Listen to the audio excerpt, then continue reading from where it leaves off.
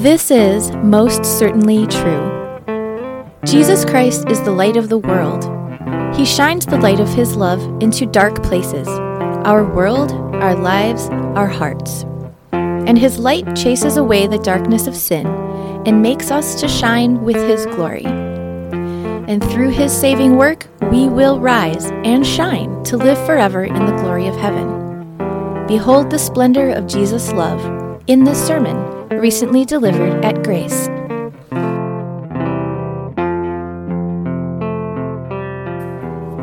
The Holy Gospel, Luke's Gospel, chapter 6. It is the basis for the sermon today. Jesus said, "But to you who are listening, I say, love your enemies, do good to those who hate you, bless those who curse you, pray for those who mistreat you. If someone slaps you on one cheek, turn to them the other also. If someone takes your coat, do not withhold your shirt from them. Give to everyone who asks you, and if anyone takes what belongs to you, do not demand it back. But do to others as you would have them do to you. If you love those who love you, what credit is that to you? Even sinners love those who love them. And if you do good to those who are good to you, what credit is that to you? Even sinners do that. And if you lend to those from whom you expect repayment, what credit is that to you? Even sinners lend to sinners, expecting to be repaid in full. But love your enemies, do good to them and lend to them without expecting to get anything back. Then your reward will be great. And you will be children of the Most High, because he is kind to the ungrateful and wicked.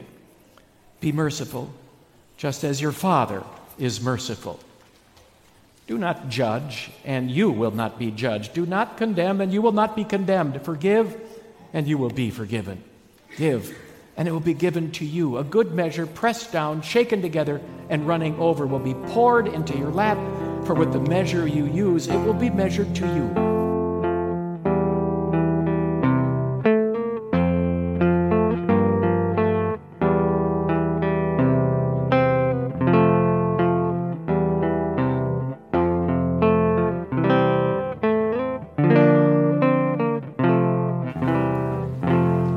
What's love got to do with it? What to do with it? What's love but a second-hand emotion? Tina Turner, 1984. She was singing about, very likely, a relationship, but those who heard that song way back when sensed that whatever love is, we could sure use more of it. If only there was more love, our world wouldn't be in such bad shape. Look how people treat one another having differing opinions regarding pandemic mitigation. If only there was more love in our land. So how do we get a handle on this love business and get a little more love in our lives? Why not go to the source? The Bible says God is love. And the Savior himself tells us in today's gospel account the answer to that question. What's love got to do with it? An artist was searching for a model for a painting he wanted to execute regarding the story that Jesus told about a lost son. One day he encountered a beggar in the street and he asked, "Would you be willing to pose for the painting?" The beggar agreed. At the appointed time, the beggar showed up, well-shaven and all dressed up. The artist asked, "Well, who are you?" "Well, I'm the beggar. I thought I better get cleaned up if you're going to do my painting. But now I can't use you," the artist said. God works in a similar way, but with an opposite demand. I want to paint you into the mural of my mansions, but only picture-perfect people will do. We can try to clean up our act, but God will say, that's not good enough. If you want to hang out with me, you have to have all of your sins erased from my sight. I can't use you. Without God doing something to us and in us, we would remain beggars. loveless, unlovable. But look what God did. When Adam and Eve rebelled against God in the Garden of Eden, he should have zapped them with lightning bolts, but he didn't. He promised a Savior who would undo the damage they had caused. Abraham was known as the father of believers, but didn't trust that God would protect him and his wife when traveling in a foreign country. God should have whacked him upside the head, but he didn't.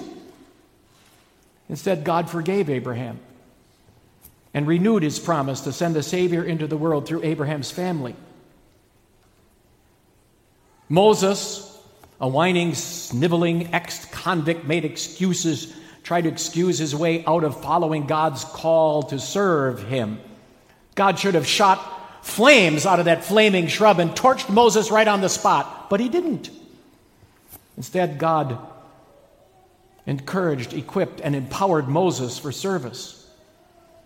Elijah was the leading prophet of his day, the prophet of God.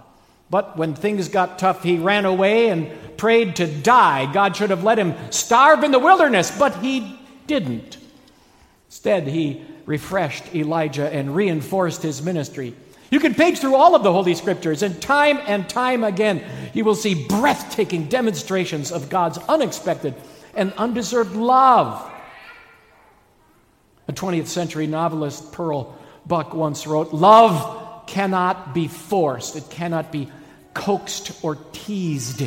It comes out of heaven, unasked, unsought," which is exactly what Jesus means when he said God is kind to the ungrateful and the wicked. His love is a giving love. And there's so much more. Not only does God's love pour out to those who are undeserving, he pours his love out to those who desperately need it. Sometime reread Psalm 32 and Psalm 51 and recall how King David was so depressed and despairing when he had his sin slapped right back in his face. God covered over David's sin, passed over it, picked him up, dusted him off. Remember what God did for the 3 men who were dumped into the fiery furnace because they would not bow down in allegiance to anyone or anything except the true God. They came out alive and didn't even smell like smoke. And recall what God did for Daniel, who was slated to be lunch meat for lions. God locked the lion's jaws and lifted Daniel out of that lion's den. That's what Jesus means when he said, "Your Father is merciful." His love is not only for the undeserving, but it's also a rescuing love. And the best demonstration of that kindness and mercy from God, love to those who are undeserving, love to those who are despairing, came on a blood-stained hill outside of Jerusalem. And the proof is at an empty grave near that cross. When Jesus teaches us about love, he begins at the beginning. God's love for us comes first. His love comes to us from the outside. And we have clear evidence of that every time there's a baptism, every time we partake of the Lord's Supper. What does a little baby bring to the font? Nothing but a sinful nature. What do we bring to the Lord's table when we partake of his holy supper? Nothing but our sin. But God is kind to the ungrateful and the wicked. Your Father is merciful. What's love got to do with it? What's love got to do with our connection with God? God's love to us is everything. Hang on, kids. I'm going to toss out a big word. Here it is. Alchemy. Can you say that with me? Alchemy. Ready? Alchemy. There's grown-ups who aren't even sure what that is. So I'll tell you. For centuries and centuries, going all the way back to ancient Egypt, 2,300 years ago, people have tried to turn crummy, cheap metal into gold. Can't happen. Won't happen. Any scientist, even the most brilliant scientist, will fail trying to turn some old piece of metal into gold. But God can and does work a miraculous change. I can't tell you how many times that I've explained to people who maybe haven't heard it or didn't understand it, how God pours out His incredible love so that we're declared innocent of all charges against us. And then people come back and say to me, do you mean to say, Pastor, that all of my sins are paid for? Yes. You mean to tell me that all the bad that I've done in the past, all the bad I'll do in the future, has already been forgiven? Yes. And then they come back and say to me, well, what's to prevent me from living like a slob and sinning like crazy? In one tiny little phrase, the Lord Jesus, in this gospel account in Luke 6, answers that question. He says, you are children of the Most High. God not only changed our status, He changed us. His love comes flying from outside into us and stirs things up inside so that He not only covers our sins, but changes us to be different.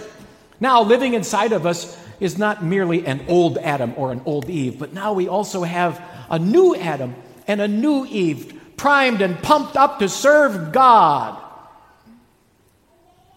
A 19th century priest and professor named Charles Kingsley once said, I do not merely want to possess a faith. I want a faith that possesses me. And that's what Jesus is teaching us here in this gospel account. That God's love first comes to us from the outside, then changes us on the inside so that we can grasp how wonderful that is and who we now are in Him, in Christ Jesus. What's love got to do with it? With our core values and who we are? Well, God's love first to us and then in us is everything. If you invited someone to come to worship and told that person that they would be hearing a sermon about love, do you think people would be interested in coming if they heard that there'd be a sermon about loving others more?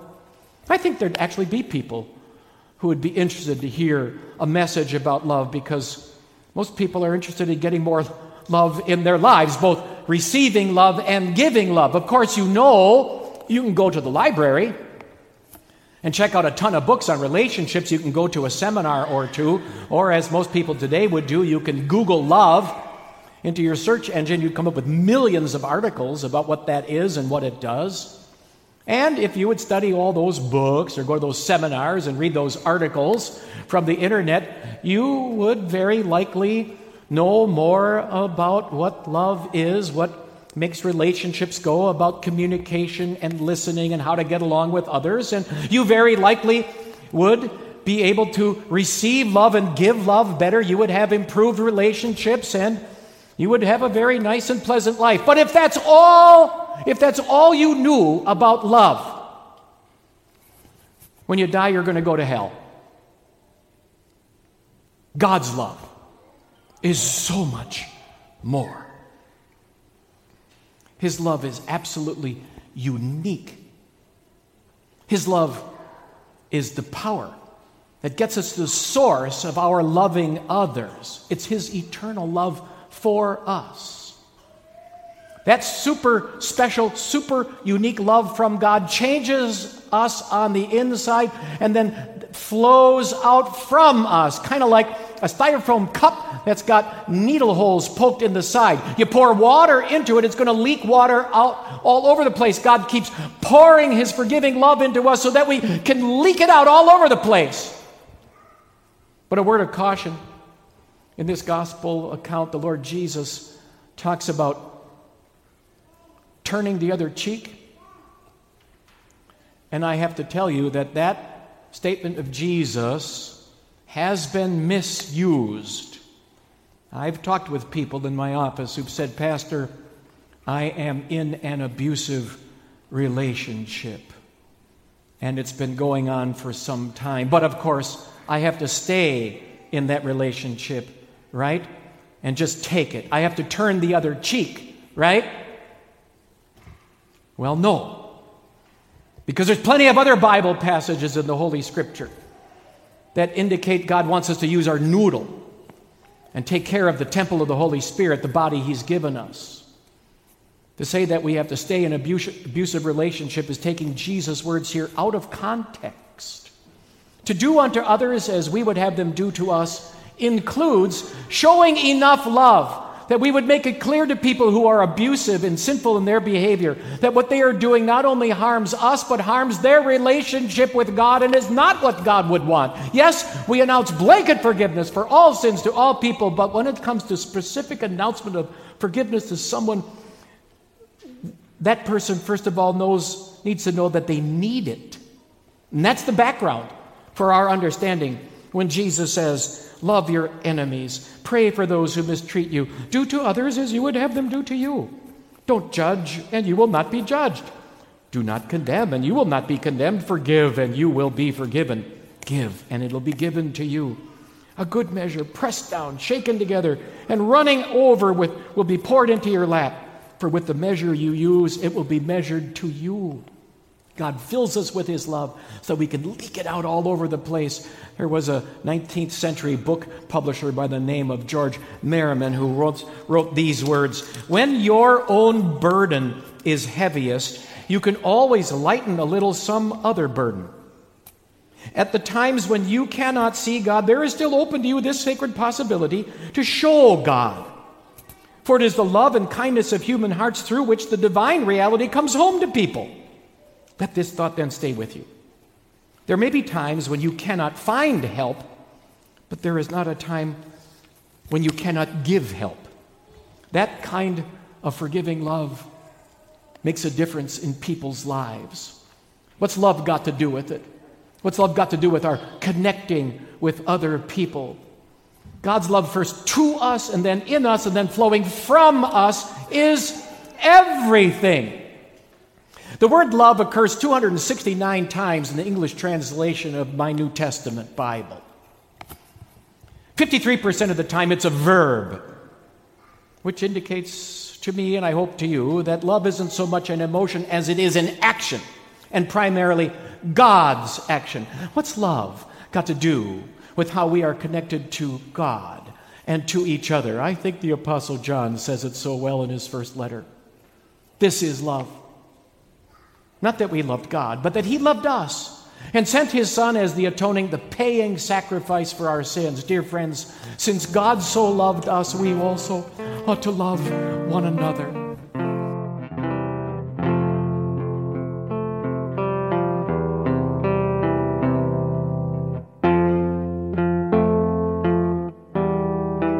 Thanks for listening.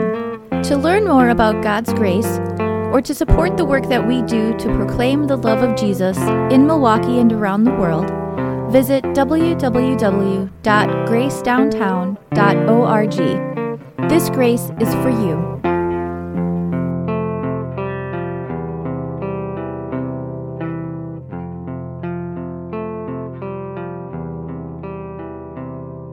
The Lord bless you and keep you. The Lord make His face shine on you and be gracious to you. The Lord look on you with favor and give you peace.